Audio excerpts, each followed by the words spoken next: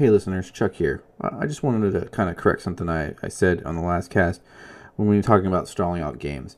The way I said it just came off a little wrong. Manipulating time rules is obviously goes against the spirit of the game, and I don't condone that in one way, and you shouldn't be doing that. I just wanted to come out and say if you kind of took it that way, it's not what I meant, and you shouldn't be manipulating time rules to win games.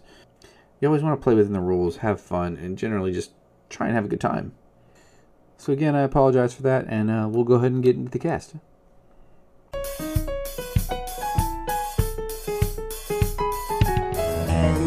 Attention Pokemon players, you are listening to Triple P, the Pittsburgh Pokemon podcast. On today's episode, Chuck plays with his punishment, Jake throws a challenge, and the 2024 season structure is set. And that was a bombshell, I think. But how are you doing today, Chuck? I am doing good. That is big news that we will obviously get to later. The week that was, as you mentioned, I gave Paldean Clodsire a run for its money.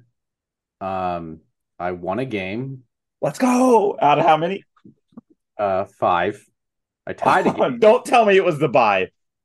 It was not a bye. Okay. Round 1, and it got my hopes up. But it was it was against Mew. So okay. Yeah, exactly. He flipped over Mew, and I was like, I looked at a friend that was there, and I looked at her, and I was like, so you say I got a chance? I was like, I can at least just hit you with Paldean Clodsire. And then it went downhill from there. That's what worked. Basically threw away the whole thing. The punishment made the deck worse. So I obviously had the 4 of Paldean Clodsires to the 3 Whoopers because the deck really doesn't need 4 Clodsires. No, it's a wasted card. Yes, there's 2 wasted cards. I didn't. I used a Alolan Raticate with it, obviously, to do the 1-punch poison knockout in between turns. It set up rather well. Well, shout out to the team for helping me with a list, sending me some thoughts. So basically ran with that. I did like the idea of using Spirit Mask, which would have helped plentifully in a few games that I could not actually get the poison out. But could do the Raticate attack. Right. Especially against like Chin Pao. I think I had a matchup against Chin Pao that would have been nice. Because that was like the only thing that was going to attack. And I could basically say you wouldn't. But I cut them in favor of 2 more Clodsires because I figured they were the least useful cards. Right. Yeah, I mean, Klotz. Oh man. Well, it's a punishment for a reason, right? That you should have been better. I won the Mew matchup. I tied the Gardevoir matchup.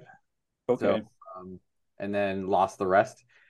It was fun, but frustrating because the deck was good enough that I was like, I can win every single time. I got to like 1 or 2 prizes remaining, and then I lose. But it's just. So it was fun. It got done. If you're really in for a fun time, and if you like you want to do some poison shenanigans, check it out. It's fun. Raticate it's really a Raticate deck, but Clodsire just makes it work.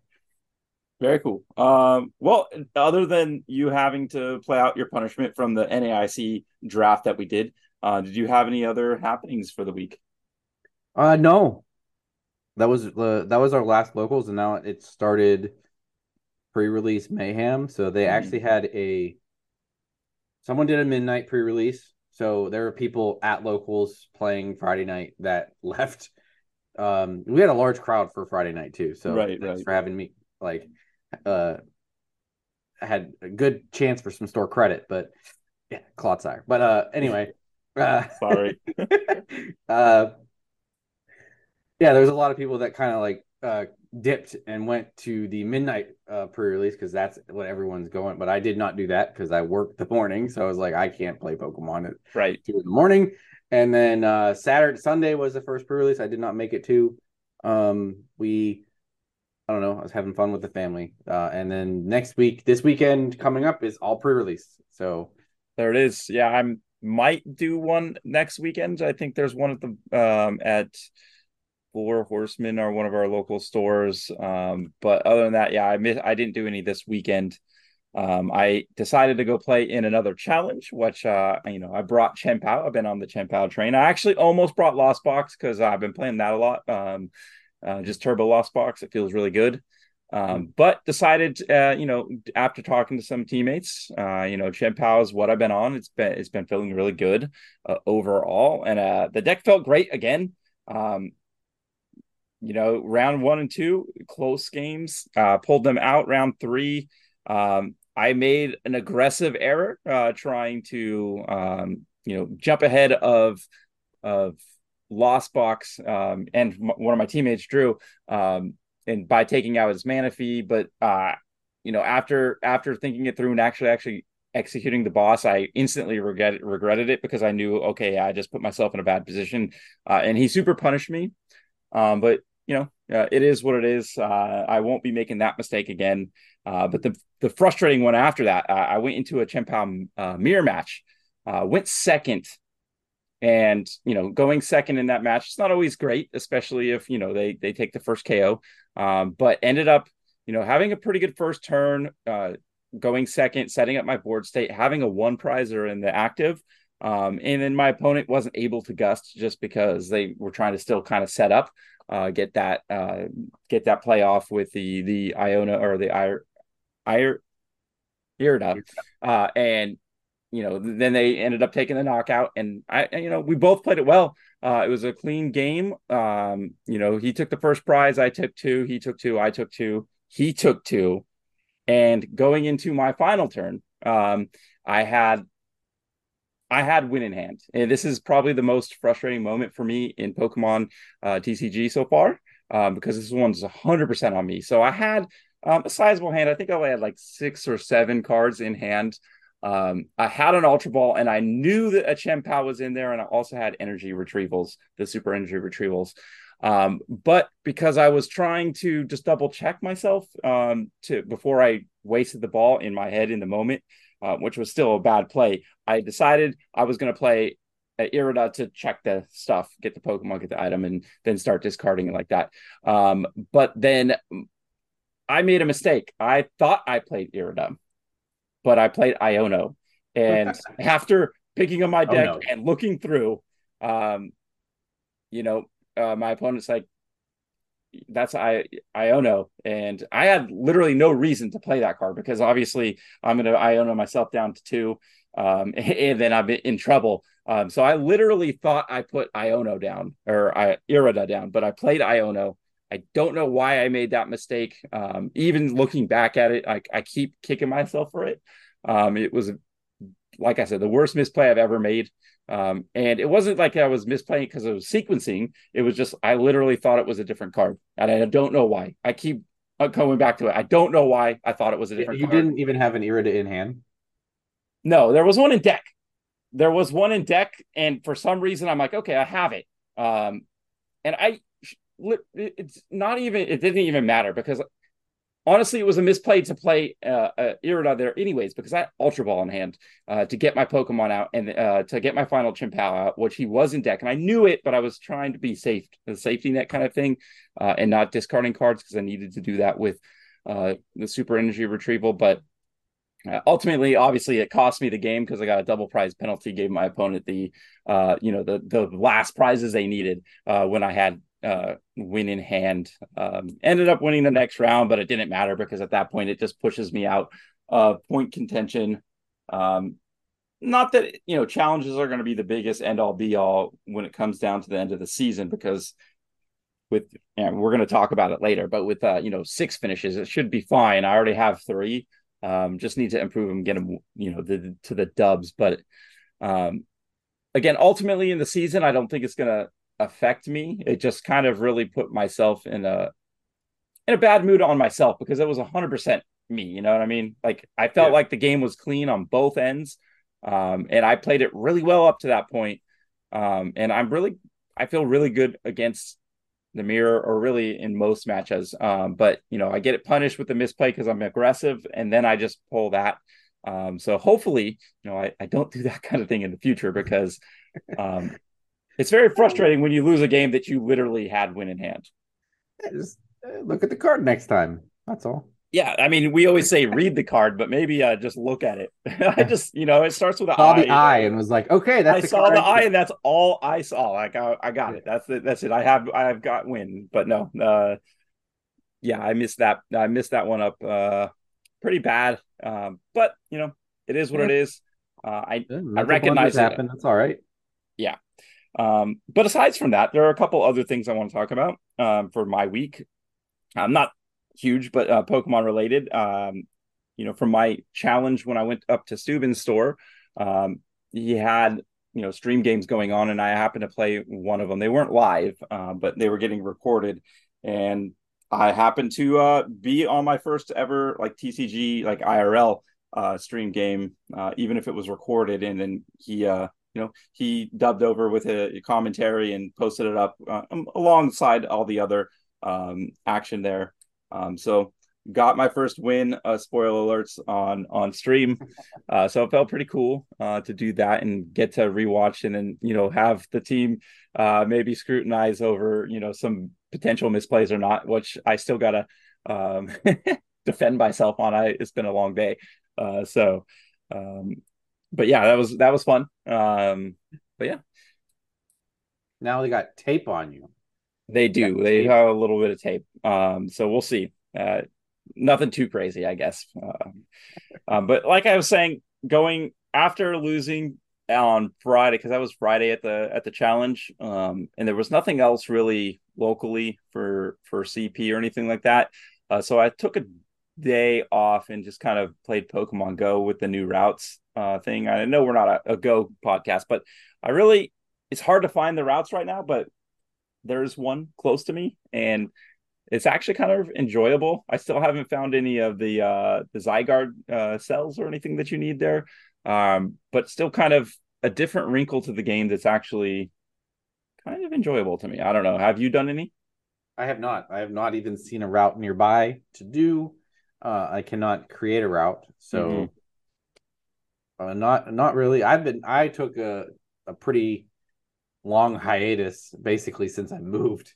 Right. Playing Go, it was basically sporadic, but someone told me Mega Tyranitar is back, so the game has been reloaded, or he's not back, he's in. I just got him in a raid today, right before the cast recording here. So the game is back on. I need to find me a Mega Tyranitar, and they've already gifted me with two shinies. So I have a shiny Archeops now to go There it along with is. my shiny Aerodactyl, which sure.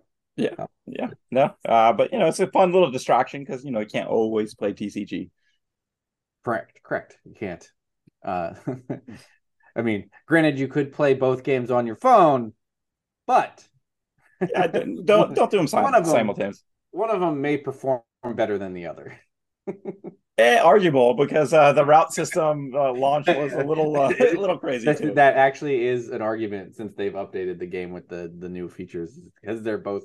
I've had to reload the game multiple times just to put something into a showcase Pokestop. So Right. I do enjoy the showcase thing too. So I mean, there are a couple things that I'm very casual at the game, but every so often it's good to just jump on there and kind of yeah, it's aimlessly a fun wander game around and do to what.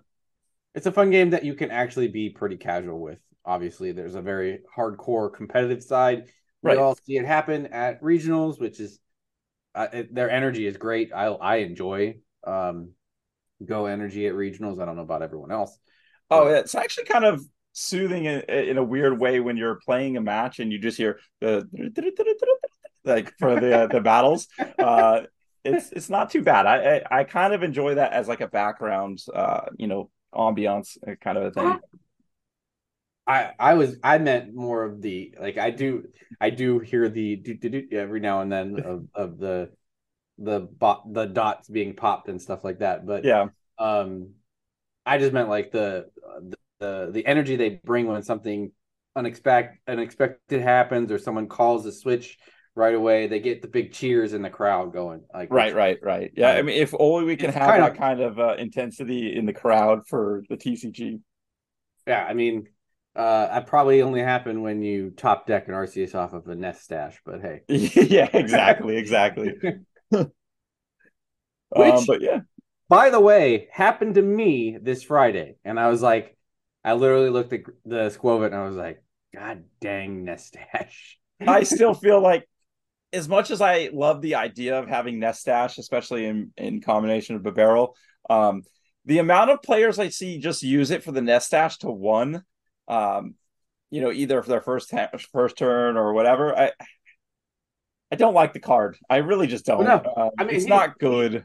the guy totally had Bibero on the field too. He was gonna go to Right. 5, but he Nest Stash looks at his one card and then goes evolve, and I'm like, off the Nest Stash, and then draws the 5. So Right, right, right. That's just crazy. Oh, well, he drew the 5, so that's fine. It wasn't like the Nest Stash wins it for him by itself, no, like that's fine. YOLO to whatever It's he just needed. he didn't have to, like, he had more draw to do. It was just quite funny to see it come off the Nest Stash. So. Right, right, right. Understandable. All right, Chuck. Well, with that being said, that's a pretty cool recap. I think we had pretty cool week in Pokemon overall. I mean, for me, a little disappointing, but overall, still, growing pains. But with that said, we are jumping into the 2024 season shortly, or actually, currently, I know we both have played in events, and we didn't know exactly what we were playing, the goal points, but we do now. Yes, the complete breakdown is announced. So we have complete point requirements for the season. That number being 600 for us North American listeners or NA zone. Yep. Masters, 450 for seniors and juniors. And then Europe is a pretty big jump too, I think, Yep. from last year. 500 is the European, and then 350 for Latin America, 300 for Oceania, and then Middle East and South Africa have 250. Right. So yeah, got the points finally. So we know what the goal is. Right. And I've been through a lot of emotion today after finding out how many at first. So at first I saw 600, and we'll talk about best finishes because it went from projected 8, how it was before, to 6. And that's where I still have the biggest issue. So at first I was very upset because I was like, well, I'm not going to make I don't know if I can make a push at that threshold because 8 finishes, I was expecting X points from local levels, and now it's even further. So it's kind of forcing you to do well at some bigger events. But after listening to some of the community on both sides, I'm okay with the number. But I want to hear your opinion first. Um, I'm okay with the number as it is. I don't know if necessarily it's too high. I would also have been okay with 500, but that would have put local events, like, you could, I think it's 390 points you can get totally from league challenges and cups, because it's 6 times, or 6 best finish limit is 6 on cups, challenges, and regionals, by the way, if you didn't see Yeah. that. But so that's 50. It's 300 you would points from. It's 300 points from cups if you it's win 6 cups. 390 points if you maxed out cups and challenges at 6 of your top Yeah. finishes. So in that case, that would leave you only needing 110 points from regionals and or ICs. So that does seem a little low. I mean, obviously, maxing out cups and challenges of that 390 I don't points know if that's is a feat 100% feasible. So that's yeah. where I have the issue. I don't care about the 600 points per se, but like for the it's there's an argument, like is worlds for the elite players, or are any mid players, expected to make it to Worlds. So I guess that's the argument. But like, if you want to have, a certain percentage of like the mid players, like players like me and you, we're obviously we're not elite players at this point Don't of call our me mid. Pokemon. we're not elite players at this point of our Just Pokemon career. kidding. We can be eventually. I mean, I think if we are able to, devote a lot of time over a long period of time, we'll get there. But yeah, I feel like those elite players will get it pretty easily. But for players like us, if we're expecting, or mid players, they're having 8 is still reasonable. To probably still expect 350 point wise off of 8 top finishes, because you're not going to max out. Most people don't really anyways. And then still have to do well at regional levels. But I don't know. I feel like it's still pretty attainable, especially if you put the time and effort into it. Especially if you go to, if you're going to grind the events, it will definitely be harder. And I don't know. I don't know. What do you think about that? I mean, it does make the invite seem a little bit more earned, but for the main hardcore players that are like we're talking the Azules of the world and things like that. This is no drop. This is no big deal to them. I don't think they ever cared what the point total was, because this is literally looking at the chart. This is 6 top 128 finishes over 6 regionals, and you have an invite to Worlds. So that is purely attainable for any hardcore player that's going to go to every regional. But I do see a point when you're saying is like people that are in the game for more or less the love of the game. Not necessarily. We're like we all Right. want to be a world champion. We'd all love to be. Some of us just don't necessarily have the time and the money to I do get that. the commitment that is required of it. I mean, there is an essence of being able to be, lucky on the day for Pokemon, but you're not gonna like the way that the World Championship works is it's very doesn't necessarily give you that per se as much. So you, I've kind of lost my train of thought, but you for the mid level player, like you just want to be able to get there and then participate like that, Right. like being able to get there and play in the tournament, and then hopefully that's the tournament you get super lucky in or something Right. like Right. that. Well, not to like quote off of other podcasts, because I don't usually, but try to do that. But listening to Azul talking about it, as far as if you feel like you're a player that could win worlds, or if that's like something that you think you can do, you probably should expect to get like a really good finish. Maybe not necessarily win a regional, but if you topped 8 a regional, you know top 16 a regional too, you'll pretty easily get in there, especially if you're playing your local points. So there is that as well. And as far as time commitment, as you were kind of saying, I don't think this necessarily changes it, because if you're unable to go to a lot of regionals and or like locals, you weren't going to get there off locals by itself anyways. So Mhm. you still kind of have to have that element of skill. Even with the higher thing, with locals and like 1 or 2 good finishes, you should easily make it into day 2. Um, I mean, obviously, it sounds a lot easier than it. You can just get top 8, yeah, at a 1,000-man tournament. Only 8 players do that, and it's not easy. Yeah, yeah, it is not easy. Even my experience is not even easy to make top 8s and cuts or cups anymore. So, yeah, I agree with you.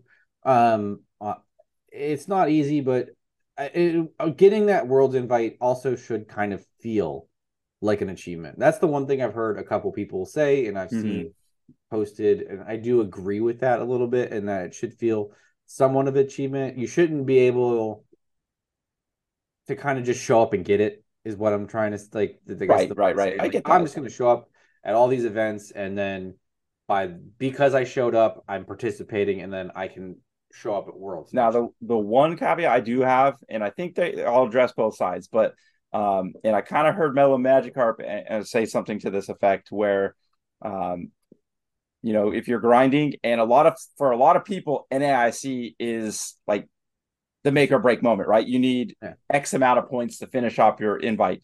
Say you're you just need to make top 256, right? To make it. But if we were like this year, you put in for application to play in, and you don't make it. Like if they if the demand's this big and we don't even have enough spots for the players that are making the push, that would be a really feels bad moment, where you legitimately had a good chance that you could have probably expected that, and then you just don't make it into the tournament because everything is on a lottery system and the demand's really high. Yeah. So my counterpoint to that, which is one of the two things that they've added. Added and subtracted, which is what I think will hopefully help, not necessarily curb the excitement and the demand, because I think that'll be there. But the automatic one, I love the fact that regional winners and IC winners automatic invite. I love that. I absolutely love that. Love that. Because then, like, if you win, like, you can kind of be, I'm done. You don't have to worry about anything, and whatnot. And then the second thing, I can go into that a little bit more, but the second thing is the day 2 invite, like let me be top 16 day 2, the abolition or the removing of day 2 in general. Right. Like, everyone is going to be put into the same pool at Worlds. That I think will help in a little bit, because if you have your invite at any point in time throughout the year, the only thing that you are going to continue to play for is more money and around one buy board. And to anyone who does that, honestly, if you just don't go, you'll save money. Like, you're spending money to make the same amount of money. And it depends. If you're the top 5% of players, you're still probably making money. But you're going on those. But like for the rest of us, I mean, yeah, if you win, if like you or me won Pittsburgh regionals, yeah, cool, we're there. That'd be a pump moment, and you don't have to put the pressure on yourself. But again, like if a player like you or me wins it and gets our auto invite, we don't need to go to these other tournaments, so there'll be less, potentially. That's what I mean. I won't have to try hard. If I happen, like, this is my total thought. If I happen to win when I win Pittsburgh regional, because it's my mindset, when I win, I will have an invite to Worlds, and the rest of the season is just for fun for me. I won't have to try hard at NAIC in general. I might still go if I don't like whatever. Oh, I'd still. I'm not there for points, or I don't need to get in or anything like that.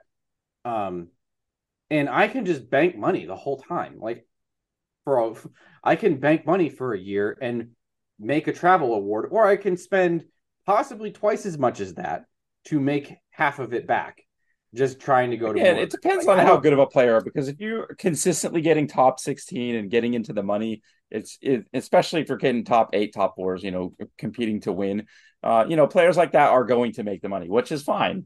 But it's all. I'm sure people can make money, but I've seen I'm sure people can make money. I'm sure that they can make that travel award and spend less to get it. I'm sure there will be someone who says I'm a little bit wrong on that, but in essence, I do think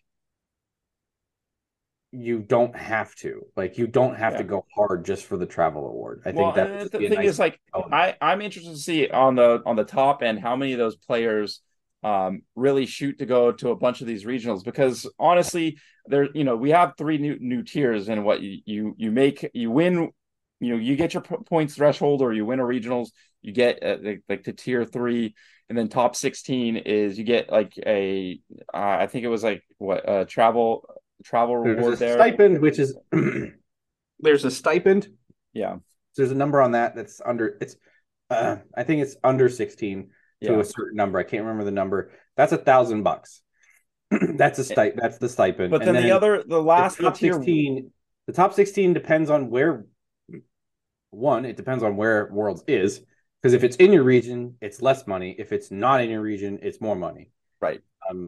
So that depends on where you're from and where they But decide to put worlds. but the big one is for the tier one. Instead of getting an automatic day two, since you kind of alluded to, it's all the same pool. They do get a round one bye, but I don't know if chasing so many tournaments is worth it for a round one bye, because those players essentially probably should win the first round anyways.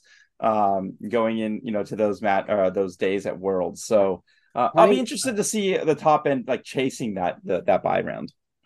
playing in tournament series that did offer that for winning tournaments, round one bye is nice, but it's also somewhat of a curse because round one is usually the easiest round for you that day. Correct. It can also be really hard, but traditionally it is your easiest round. It's like a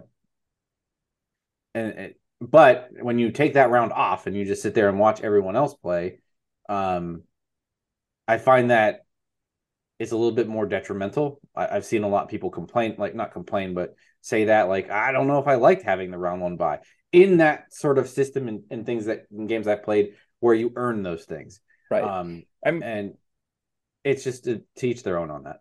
Yeah, I mean, not in Pokemon, but back when we played X-Wing, I got around one by to a regional level, competition through store championships and stuff like that. And it was nice getting to walk around the table and see, or the play, the room and see what lists and stuff were being played. But depending on the player, you can kind of get into your own head too.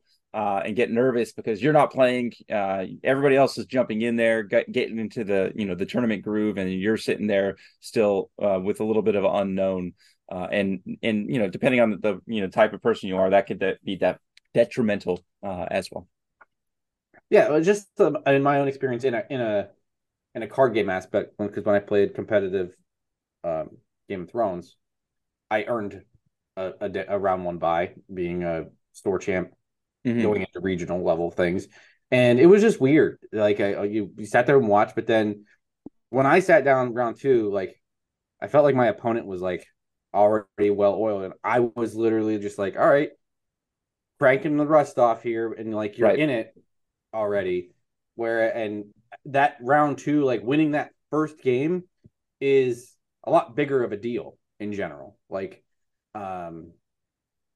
in my mind, like it puts a little bit more added pressure on you, even though you're supposed to have less pressure because you've already gotten one win. Like 100%, I agree. But I don't know. I'm still excited for the season. Like I said, there was a roller coaster of emotions, but after thinking through, listening to players at the top, players just starting out, and middle of the road players, I think it's a overall still going to be a positive thing. And if you get your Worlds invite, you definitely earned it. Yeah. Do you have anything else to add upon our 2024 season? I do like the addition. If there's two line, they added a 10 top a kicker onto ICs and regionals for 1,024. So in you'll get 20 points now if you're top five up to 512. So if you can finish in the top half of the field at a regional, you're at least getting at a regional that has 1,024 more players, which we've been hitting. So this seems like a good thing to add. You will earn 20 points. So the amount of regionals that like we went to last season, we would have hit more points easily. Yeah, like the wasted, well, not I don't want to call them wasted, but the 0 point regional trips will be fewer and far between. Obviously, you can at least bang 20 points and then hopefully get some better finishes because there is a best finish limit of 6. I do want to. They did the same thing with ICs. I want to point out though, because the ICs, the kicker is 2,046. I believe this last NAIC was under that. And that was because they capped it, right? Then obviously there were many people that didn't make it. So with that kicker at 2,046, I think that means Pokemon is expecting to see that in some of the bigger ICs, so EU and NA. So I think that's a positive sign that they're probably anticipating, doubling or, expanding the space to allow more people in. So that's only a good thing, right? Yeah, That's and I 50 mean, points too. yeah, that kind of dovetails into the next thing because we did get that came with the announcement is a little bit more events. More events were announced Yes. onto the schedule, and the big thing that I wanted to point out about the events is so they've added Charlotte, or I think there's I think they added San. I don't know San if they added San Antonio, Antonio. San Port. Antonio, Portland, Charlotte, Knoxville, Vancouver, Orlando, Indianapolis, Yep. and Los Angeles. The I think that main can thing I make a want to lot say of about these. those are all very big cities with very big convention Yeah. centers. Knoxville, again, I had a really good time there, even though I miscut and missed out on points there. It was still a really good venue. I mean, it was underground, so it was a little stuffy, and there was a little bit issues with like Wi-Fi and stuff like that. But yeah, I mean, I feel like there's still a lot of opportunities, especially in our area, to easily travel to a lot of these. So um, we'll see. I'm excited, that we have presumably, the whole schedule of NA regionals, and it definitely seems Yeah, reasonable it for still us to seems a make little some. bit light for the whole schedule, but It's lower it than gives last you year, but it's still. a good full year planned out of things that you can go to, and plus, like it's a lot of these cities are big cities and things to do. So announcing this early, especially like for like next May, and you can visit LA or April in Orlando, like these are things that you can plan more than just going to play Pokemon for the weekend, so, which is Definitely. nice.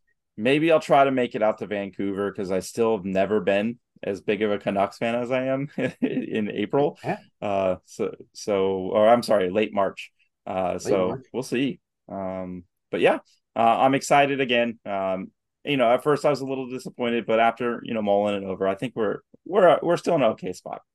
Yeah, but All I'm right. still pumped about the first one on the schedule though. Oh yeah, for sure. That's the highlight again for sure. But all right, I think it's enough 2024 season talk. We'll jump into our pit stop and get into all our fun stuff. With that being said, we got some trivia on board today. It's time for trivia. Chuck, hopefully I can redeem myself from Hailblade and Yeah. missing my favorite ice cat. It's a cat. I don't care what everybody else says. He is an ice cat. Um, but yeah. Well, we see what this pack of cards brings for me. So this is my takeaway from playing Quad Sire for the weekend. So we have Mm-hmm. a pack here to open, and we shall see what I get this time. If I can get any kind of good hit or not. Still waiting for. Well, that was nice. Still waiting for something, but here we go. I'm gonna give you an attack name, and it is Berserker Tackle. Berserker tackle. Hmm. I don't necessarily have anything straight off the top. It still obviously kind of sounds like it's a fighting type, maybe a firefighting type. Can you tell me what set it's from? It's probably evolved. Oh, You know that. okay. I didn't know that. I did not know that. You can have Well, packs from anything. I thought it was assumed that I I thought I mean, showed you the pack. okay. That's No, I wasn't looking because I always look down to try to focus. Um, but you can guess. I can tell you the stage, okay, yeah. the If you could type. tell me what type it is. It is a water type. What Berserker? What was the attack name? Berserker Tackle. Berserker Tackle in Paldeo evolved. I can read what the What attack does what too. what water Pokemon? It's not yeah, if you can tell me what the attack does. So it's a 4 energy attack. It does 200 damage, and then this Pokemon also does 50 damage to itself. It's like uh it's not the was it Whelmer that you're not Whelmer. not that big whale, because that was just base set Scarlet Violet. Dude, I have no clue. Doesn't sound good. You got one more. I can give you the stage. You give me the stage. It's probably stage 2. Stage 1. Stage 1. It's a newer Pokemon, and I'm not good with most of the Pokemon names. I'll give you an extra hint. It's not even a new Pokemon. Well, stage 1 water Pokemon that's not new. Berserker Tackle. Stage 1. I don't even remember what's in the set right now.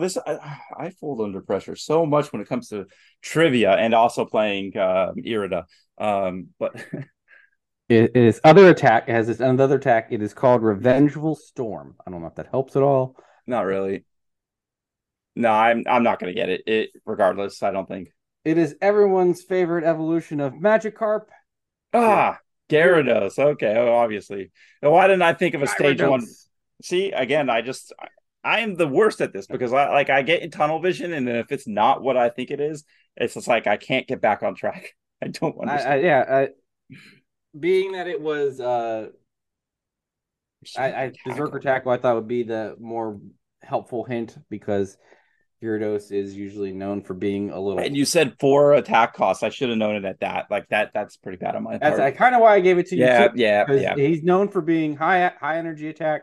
Again, And, like I said, I get very, very kind of like Berserker Rageful kind of Pokemon. right. So I get tunnel vision, man, and I definitely lock up. So sorry, everybody, but I mean, I'm sure at this point everybody enjoys my mishaps on the trivia portion of the game. I want to know how many people were yelling that it was Garrett. Yeah. I'm while sure. I'm sure I'm going to hear it because I heard a lot of grief this week after people stopped or started or finished up the episode last week where I missed Chimpow's Hellblade.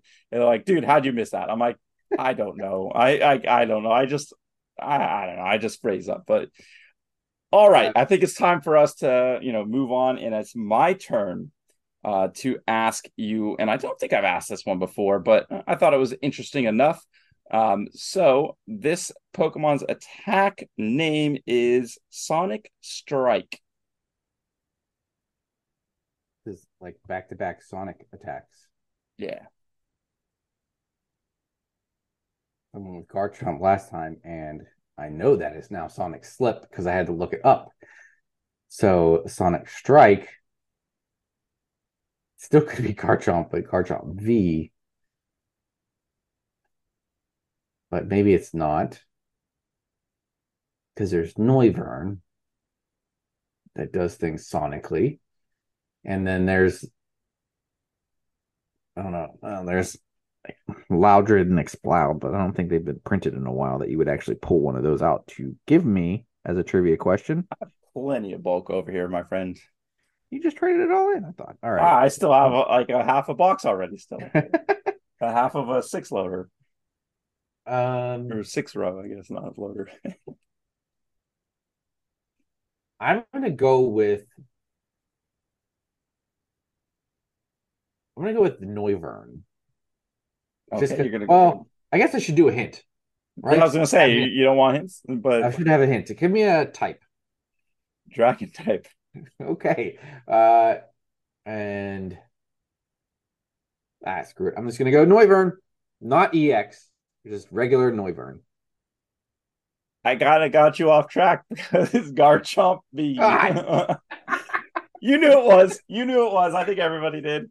But trying to trick you up with going Garchomp, so close within each other. I know I did a skitty kind of in between that, but still. Going to 2 Garchomps back to back, trying to throw you off. Didn't really though, because even though you missed it, you were still really close. You mentioned it. Yes. I was close, but I did not think you would pull after I went in on Garchomp hard on the last time you pulled a Sonic. I did not think you would pull Garchomp again, which is why I went Noivern. But exactly. well. I gotta change it up on you a little bit. Maybe like go back to the well because it's unexpected. But with that being said, I think it's time to get into who will win, and it's my turn to pick who will win.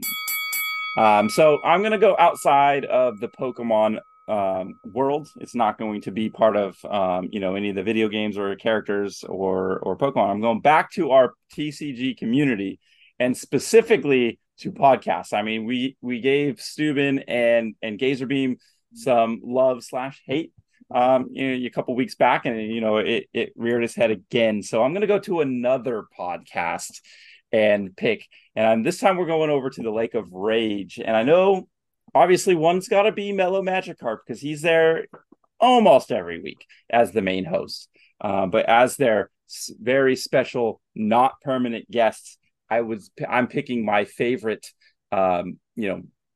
regular host, I guess, aside from Mello over there, and that is Sack17 over there on Twitter and Twitch and stuff like that. Really good TCG player, like his opinions. Obviously, he plays a little bit of wacky decks from here and there. And if you haven't noticed him, he's usually wearing a really bright jersey at all these regionals.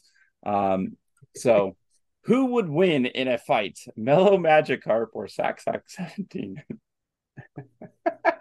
Oh, geez. I don't. Between the two of them, I am gonna go. All right, so I'm gonna go based off of Pokemon. I don't not off Pokemon. I don't know. Their TCG I'm gonna take career. a wild guess. So don't come I'm cool taking either either side. So whoever you pick, it's not like I have like a set. Well, no, I'm just saying either Mello and Sack. Don't think I have some vendetta up my sleeve because I'm gonna pick Sack because I was on this episode when we had him on the cast. Cool dude, fun.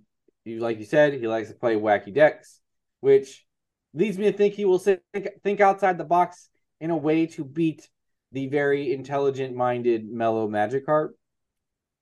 So that is my reason. You went to he plays wacky decks while he would win it in a fight, in a battle. No, I'm not saying he's not doing wacky things. He is able to think outside the box, come up with a crafty way to be able to beat Mellow Magikarp. I don't know how he's intelligent. Okay, in coming up with a very good game plan. So okay, I feel like Sack's choice, the choice of Sack is fine, but your argument for him was pretty weak. He might be intelligent, and he is intelligent, but that has nothing to do when Mellow Magikarp just throws a haymaker out of nowhere, hits him, square across the face, and he's not going to be able to think his way out of that, especially now that he's dazed and confused. I think, now that Mello is a dad, he has that like fighting instinct to protect something, and Sack is not. So Mello is 100% going to go in there with the mindset, I have to protect my child, and this is life or death for my child. And that is the edge that Mello's going to have when it comes to Sack. So, that battle right there. So the battle's going to boil down to Sack's nickname is Sack. So he's got 2 sacks to hit a Magikarp that can splash and is very mellow. So again, you're going off names. Yeah, off names. Sack's got it. Off names, Magikarp has he has no chance. Like a Magikarp has no chance, but Kevin Clemente is going to kick his butt. No beef with either of them. I like both. They're both awesome players, awesome people. This is meant to be fun, nothing aggressive. I know. I'm sure. I hope they get a kick out of it. Yeah, for sure. But I want to hear what the community thinks. And also, I want to kind of add to this. I know this is not our, we're not part of the Lake of Rage, but I want to know, of the dual listenership between Lake of Rage and Pittsburgh Pokemon Podcast.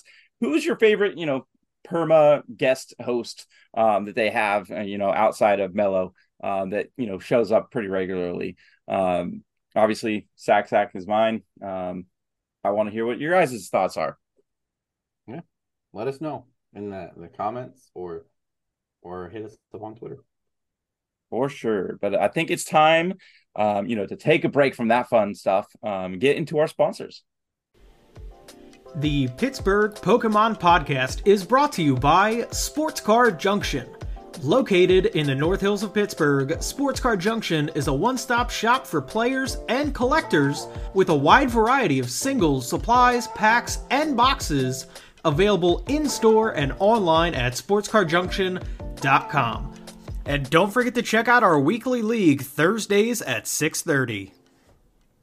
All right, we are back. Thanks again, Sports Card Junction, for being an awesome sponsor. Hope you enjoyed your week at NSCC. I believe is those are the letters. The Sports Card Convention in Chicago. Just got back and ready to kick it back into full swing at the store. So Yes, it is now when we get into the news. But we covered the news in the first half of the podcast because that is the big news story of the week. There is no other big things revealed, considering we are on the eve of. we got what basically Umbreon promos at GameStop, but are we really going to talk about that for very long? No. Yeah, we got some new GameStop promos coming out. Go to GameStop, get them. But yeah, that's about it. So we will move away from the news and just into our next big topic. Let's get into the meat of this episode's conversation. Right. So next week is going to be Worlds Week, and we could talk about meta, perceived meta going into that. I mean, there's still lots of talk over Twitter and all that fun stuff, but I think it's more prevalent to talk about the upcoming meta with Obsidian Flames involved, going into Pittsburgh, starting the 2024 season. So we are not going to talk about the Worlds meta, even though there are going to be a lot of lists that kind of, will be good on both. But I want to kind of talk about a little bit of new stuff because we've been talking about this meta for a while. It's starting to get a little stale. It's not the worst meta in the world.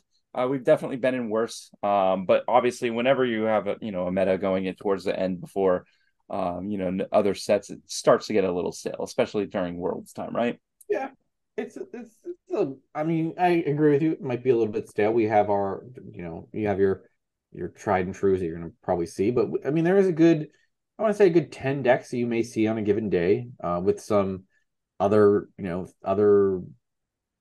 things sprinkled in, oddities, but like there's a good 10 things that I think I'm looking at a list of things in the meta right now from online right now that could take a tournament if it really wanted to. So yeah, for sure. But like I said, I want to get into something new a little bit, and we're going to still talk about some of these same lists, but with Obsidian Flames, we need to talk about some new decks here, or minus or pluses or minuses. So first and foremost, I want to get into the Charizard deck.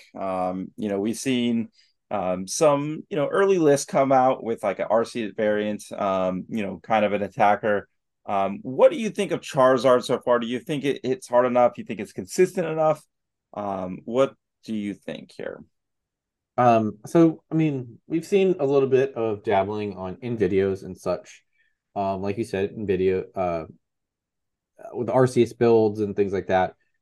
It can be because RCS helps it set up nice and quickly, and then it can hit relatively good numbers, obviously. Even if it's hitting for 180, once the opponent starts taking prizes, you start hitting for even better numbers, obviously, because it just the damage starts going higher. Right. I just don't know if it's consistencies there. The main thing that I look at it and I scratch my head is that the deck has 6 things that it, like, from what I've seen in builds, is there's 6 things that it wants to rare candy, but you can only have 4 copies of rare candy. Right. And there's not a way to, I do not believe there's a way to get like a random 5th copy, like returning it or something like that. I don't believe that's an option. Right. So that's limiting the amount of actual Charizard you can go to in general, because a lot of them aren't even playing Charmeleon, and they're not playing. Pidgeot is the other thing they want to. Pidgeot EX is the other thing they want to rare candy, and no one's playing Pidgeotto. So that is my biggest red flag, I want to say. Right. When you have that many evolution lines, it's hard, especially, you want to get, you have options of different Charizards, but obviously it's going to be the EX here generally. So you're gonna need, generally you're gonna have two attackers, right? And if you're trying to get that Pidgeotto, that's a third. So if you have another rare candy prized, or God forbid you get two prized, you're setting yourself up a little bit for some hardship there. But we'll see. I mean, I think the deck is interesting. I think it can definitely hit, like we've kind of talked about already with the energy acceleration. I'm not sure if I mean, it's good. Anytime you can accelerate energies like that it's out of nowhere. It's really good, but I don't know if it's the best energy acceleration we have in the game. I think there's at least 2 to 3 more. You even see in the Arceus builds that are just kind of better and more consistent. Yeah. I agree with you. That's it's the kind of like to see how it goes, because right now, to me, it looks like Charizard is basically built around all gas, and Right. as long as you don't run out, like you'll be good. But if you run out, like it might be a bad time. Like I Right. just don't. I Uh, am excited in the fact that in the stadium war that we're going to potentially see more Magna Basin, because that card is been so good over the lifespan of the card since it's been out in standard.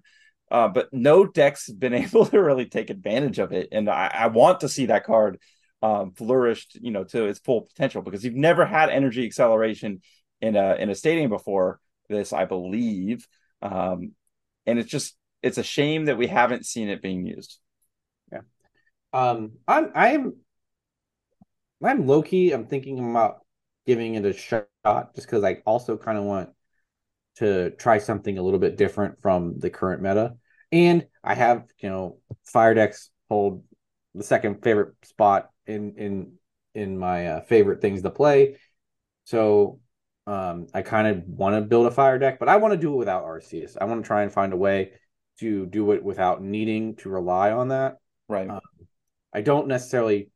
The big thing is Starbirth, so losing that could be bad. But I'm gonna just replace it with some Forest Seal Stones and get mini I births. mean, yeah. I mean, So Starbirth does it to himself, so you're not going to EXs. But yeah, I mean, I think the problem with decks like this that are potentially good, I think it'll probably end up in like the C or B tier probably. mhm. But the problem now, especially with the news that we talked about earlier with 2024 season, is if you're seriously trying to make a Worlds invite, when are you going to actually try a deck like this that's not proven, that it, like the top end is not known, but it's perceived to not be, S class, you know what I mean? So I have a hard time as a competitive player, and just the amount of time that I'm able to, commit to the game, at some of these levels where I'm trying to get practice for, this, that, or anything. So I find it hard for me to break away from maybe decks that I perceive that are better, that I need more reps with than something like this. So I don't know. I maybe too much of a coward to try it ultimately. Yeah, I mean, it is kind of. I mean, I agree with you. I mean, it wouldn't be something that I'm like, all right, I built this. Let me go take it to a challenge and give her a go. I But mean, some I people do. do, and Yeah, some people do. I definitely have a crowd to. I feel good enough that testing it at locals just to see if it functions properly. Like I feel like my local crowd is at least will give me a good test to see if it functions well enough that if I like end up wanting to try it at a challenge, I could make that call. That would be the farthest I would probably take it unless it does well. right. Maybe I get some false positives out of that. I don't know. Who knows? But That's um, also a thing. that's where I would start in general, and where I think I'm going to go with it. Just see how it works, maybe, and or play it online a little bit. But we'll see how broken live is when Obsidian Flames releases. So Right. Okay, so let's move on to the next an arc pile. Probably specifically arc Tina.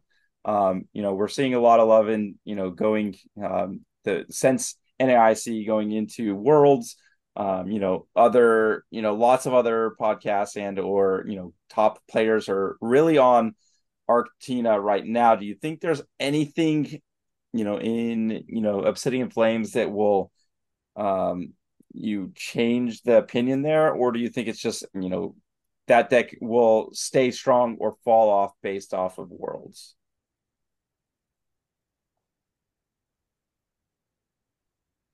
I don't know if there's anything I really see in Obsidian Flames that will stick around in Arctina. I mean, maybe it tries a Pidgeot in there for fun, but it doesn't run rare candy as it is. So, Right, right. um, Well, not necessarily to improve the deck, but is there anything that specifically will hurt the deck in other decks that'll make it less of a viable deck at the top, you know, tier of deck? no, I don't necessarily, unless you know of something off the top of my head, I don't think anything in Obsidian Flames is going to kind of target No, Giratina in any way that I think hurts it that much. no, I tend to agree. I think arc piles in general will still be really solid, really good. It really Arceus is like that ultimate deck that really just preys on what the known meta is. So maybe that's the only thing, since the meta won't be as known, you won't have those counter Pokemon. Maybe not necessarily Giratina, because obviously Giratina, it's never going to hit for weakness or whatever. But when the meta is established with like Lugia players or Lugia's special energies, you'll see Duraludon come in, or we've seen Gudra, we've seen the other V attackers kind of pop in and out. Um, Yeah, I mean with the meta potentially throwing one or two decks in there, maybe makes it fall off just a little bit until it establishes itself again. yeah, I mean it might take a.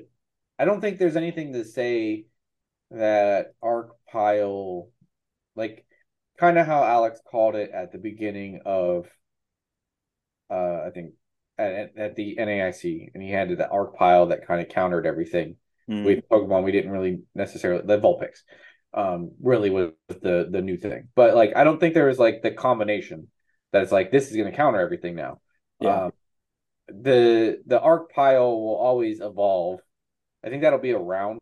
I think Arc Dura plus something else is the way where it is, whether it's Umbreon and Vulpix, or just whether it's Dura and Vulpix. But I think Arc Dura will stick around, and then it will add a third that will help counter out everything.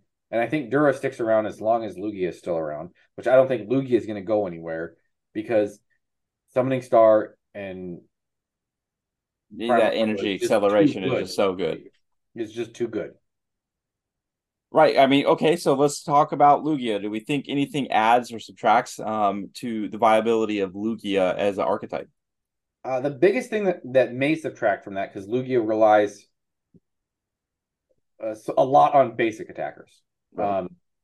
which the thing that will make it wonky is how many people want to start using that new Pokemon League headquarters, because Hmm. that'll make it just might make its energy costs weird in that it leaves it more susceptible to not having the energy it needs to Yeah, attack or getting stalled out or I boss don't stalled know out. if that's necessarily going to like be a hard counter because I don't uh think it's a hard counter, yeah, but it yeah, might be yeah. something that adds a caveat of play that a Lugia needs to work around.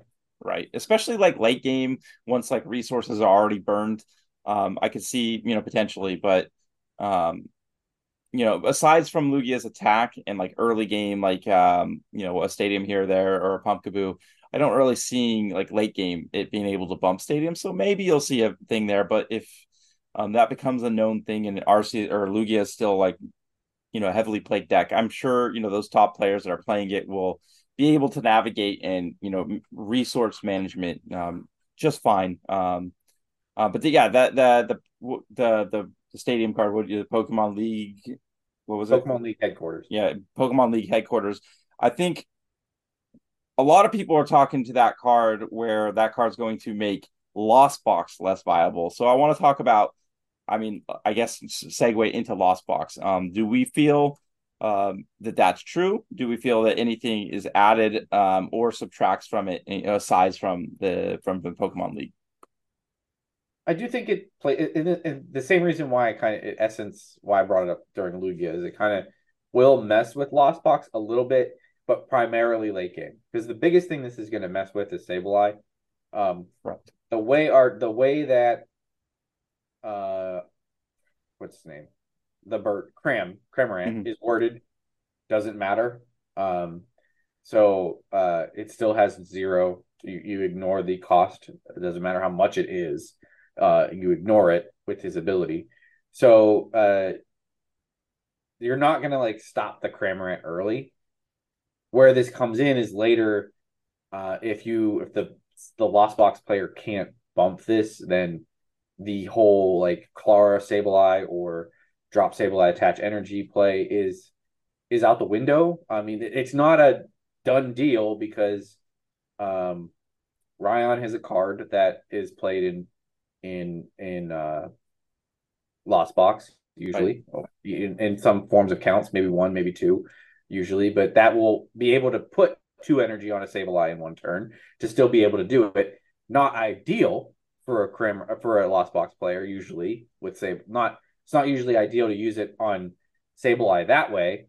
But it is a workaround. But it is a card that will mess with Lost Box later if they can't bump it. So I, I I see it as a potential helpful counter. I don't. It might be something that comes in and out of decks because it's not. Uh, it's not a hard counter as it is to something like that we've seen things like for Mew like that are just like it's not like something you're gonna plop down with Path and all of a sudden Lost Box is scratching their head like I don't know what to do or something like that. Right. Uh, it's not I, a straight hard counter. It's just a very soft counter. so it is only affecting basics, correct? Am I getting that right? Correct. So I don't know if it's really going to affect Lost Box really because there's two variants right now that you're seeing. And the Lost Garatina, I think it doesn't really matter. To the same point you said, Sableyes. Um, and I think the It, one that it potentially could hurt a little bit more is just like Turbo Lost Box. But the thing with Lost Box is they have a lot of stadium bumps. They have a lot of vacuums. Vacuums. They have a lot of stadiums just to have just to have the energy. Mhm. Depending on the build, they could have many different things to bump that. So yes, it could hurt like the Sableye play, or it could hurt like the Raikou or the Dragonite if they're still viable as just attackers in that metagame in the first place. But there's so many ways to bump the stadiums. I don't think that's going to matter. I think both versions of Lost Box is just kind of going to go through it pretty easily. Yeah, it's a traditionally it's not a hard like it's definitely not a hard counter like I was saying. Definitely more soft. It's just gonna make the it's gonna make the Lost Box player day a little bit harder or the next turn a little bit harder. But like it's there's just one many more things piece of the combo that they need. yeah, there's many things that Lost Box um can do to get around it. I mean, I didn't bring up Turbo, but Turbo just it's Mirage Gate more energy. Like Yeah, Mirage Gate more energy, so just vacuum it away. It's no big yeah. deal. But one deck that might get more affected, and again, you're not really seeing it in the meta, is the birds. I think there's two cards that really hurt any potential of the birds seeing like a lot of meta play. I saw a few at the challenge. I played against actually my first birds this weekend. Which obviously we saw a big splash at NAIC, but nothing really since. But if that deck ever had a chance, I think with the potential of the energy costs like we were just talking about with the Pokemon Center Stadium, and then also with the Vengeful Punch card, I think those two cards are going to see play in the meta, and I think both those kind of cards can keep that deck down. Yeah. Um for sure.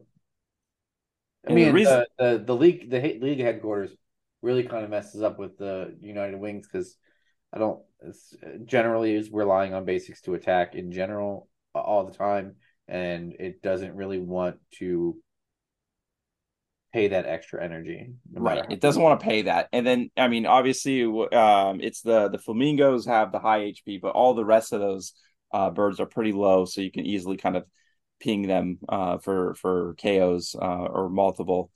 prize turns against that deck. But I bring up Vengeful Punch because there is another deck that I think will be affected by this. And we're already kind of seeing the stock fall a little bit in the last few weeks since NIC, and that is Gardevoir EX with, the baby Gardevoir as well. Do you think that this Vengeful Punch is enough to keep Guardy in check a little bit more? Or you think, its rise and fall is already kind of happening?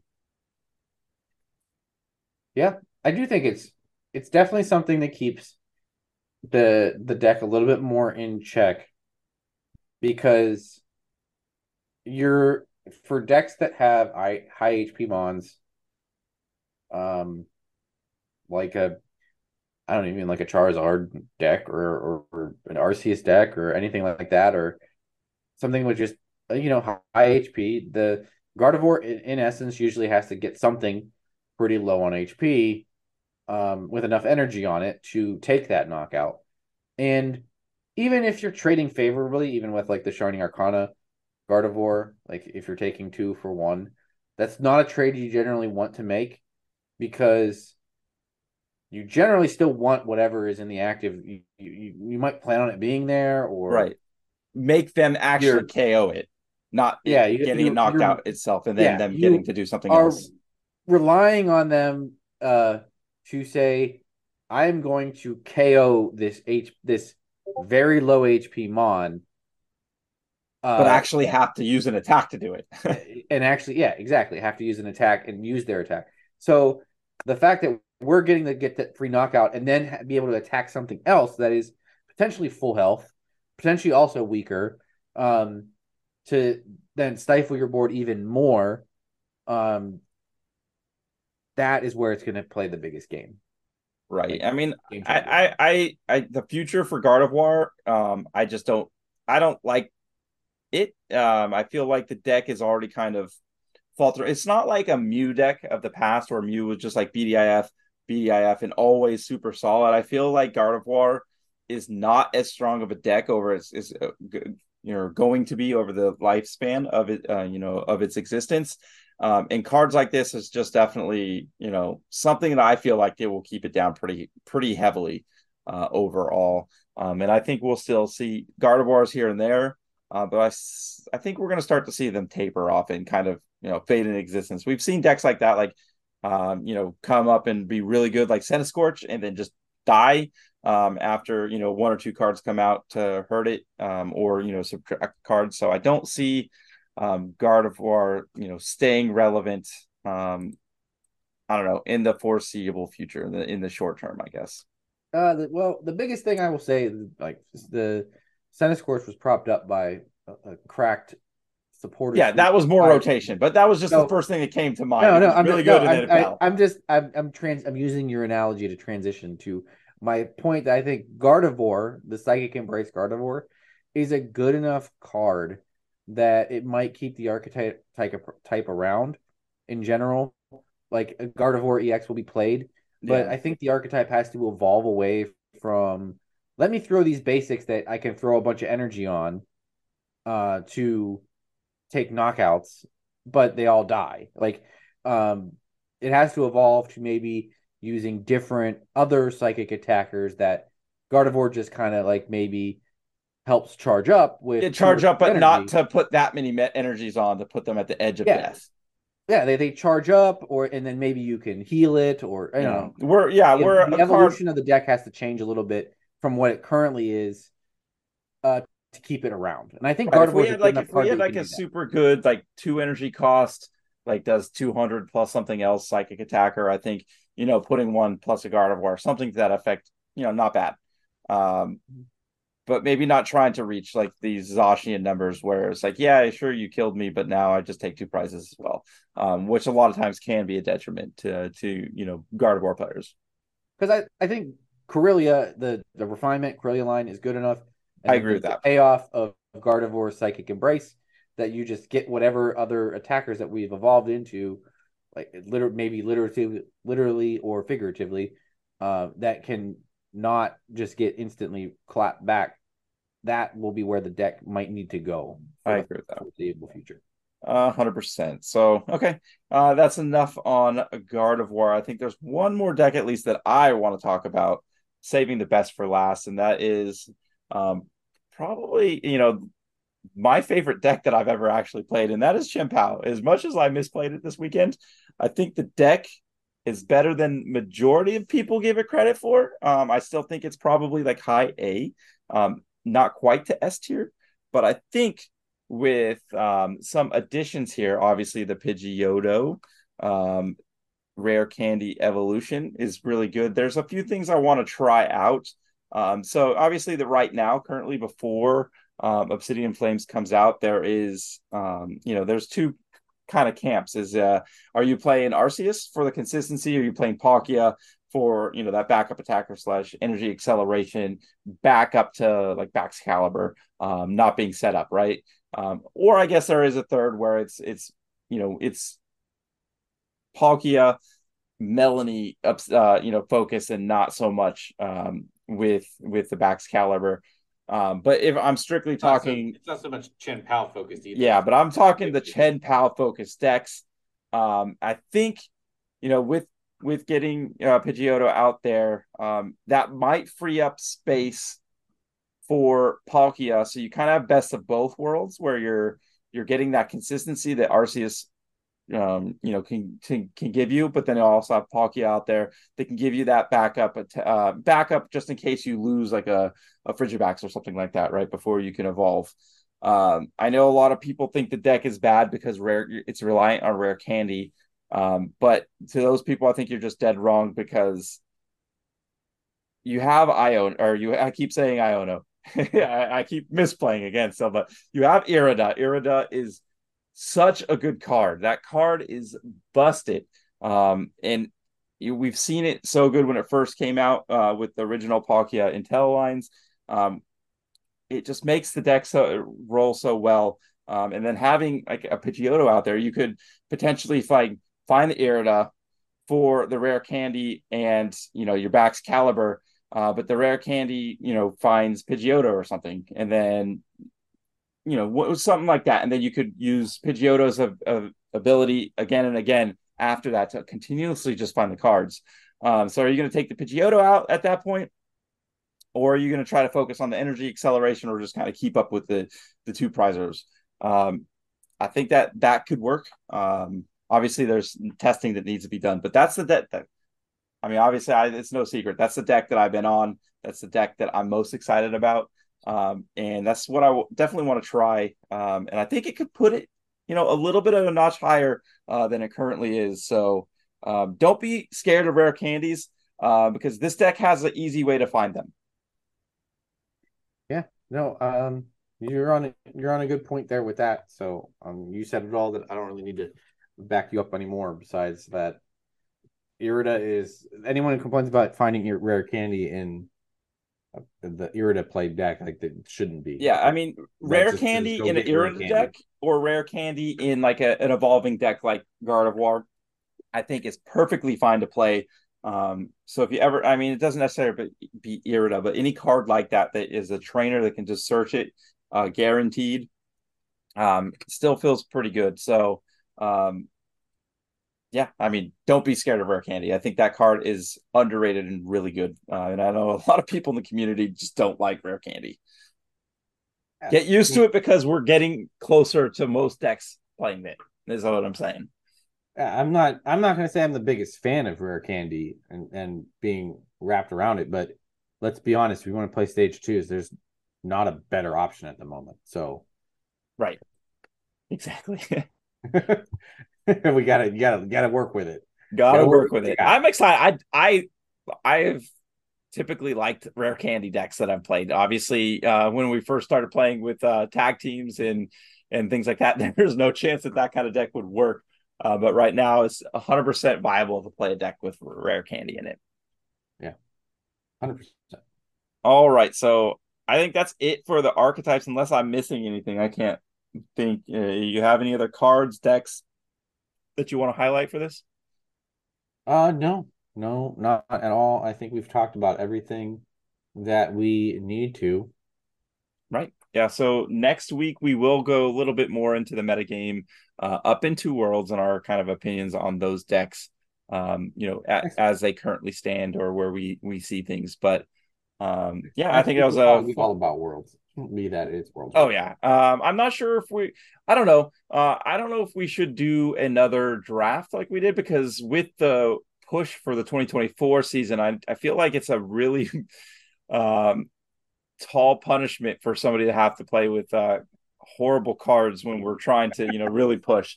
So I'm kind of on the fence there. Maybe we can still do like a draft, but have some kind of different punishment. It might be. I don't know. We could talk about it whenever, For but sure. we could whatever we come up with, whether we just draft and or just decide who pick winners or something like that. But either way, next week's going to be world focused and a lot of predicting, a lot of breaking down of what we think might do well, what we're going to see. Right, right. Yeah. So thank you guys for hanging out till the end, and yeah, I can't wait to talk about Worlds next week, and kind of get our takes and see where we go from there. But again, thank you guys, and we'll talk to you guys next week. See you. Thanks again for listening to the Pittsburgh Pokemon Podcast. As always, if you could do us and future listeners a favor and leave us a like, a rating, or a review on whatever your podcast platform of choice is, it goes a long way to helping out the pod. Plus, Jake, where can you reach us directly? Yeah, you can get me at Pinux1 on Twitter, as well as Chuck at WatchWhimsy. You can also reach us on Twitter for the whole Pittsburgh Pokemon podcast at PitPokePod. Thanks again, guys and gals. We will see you all next time. See you later.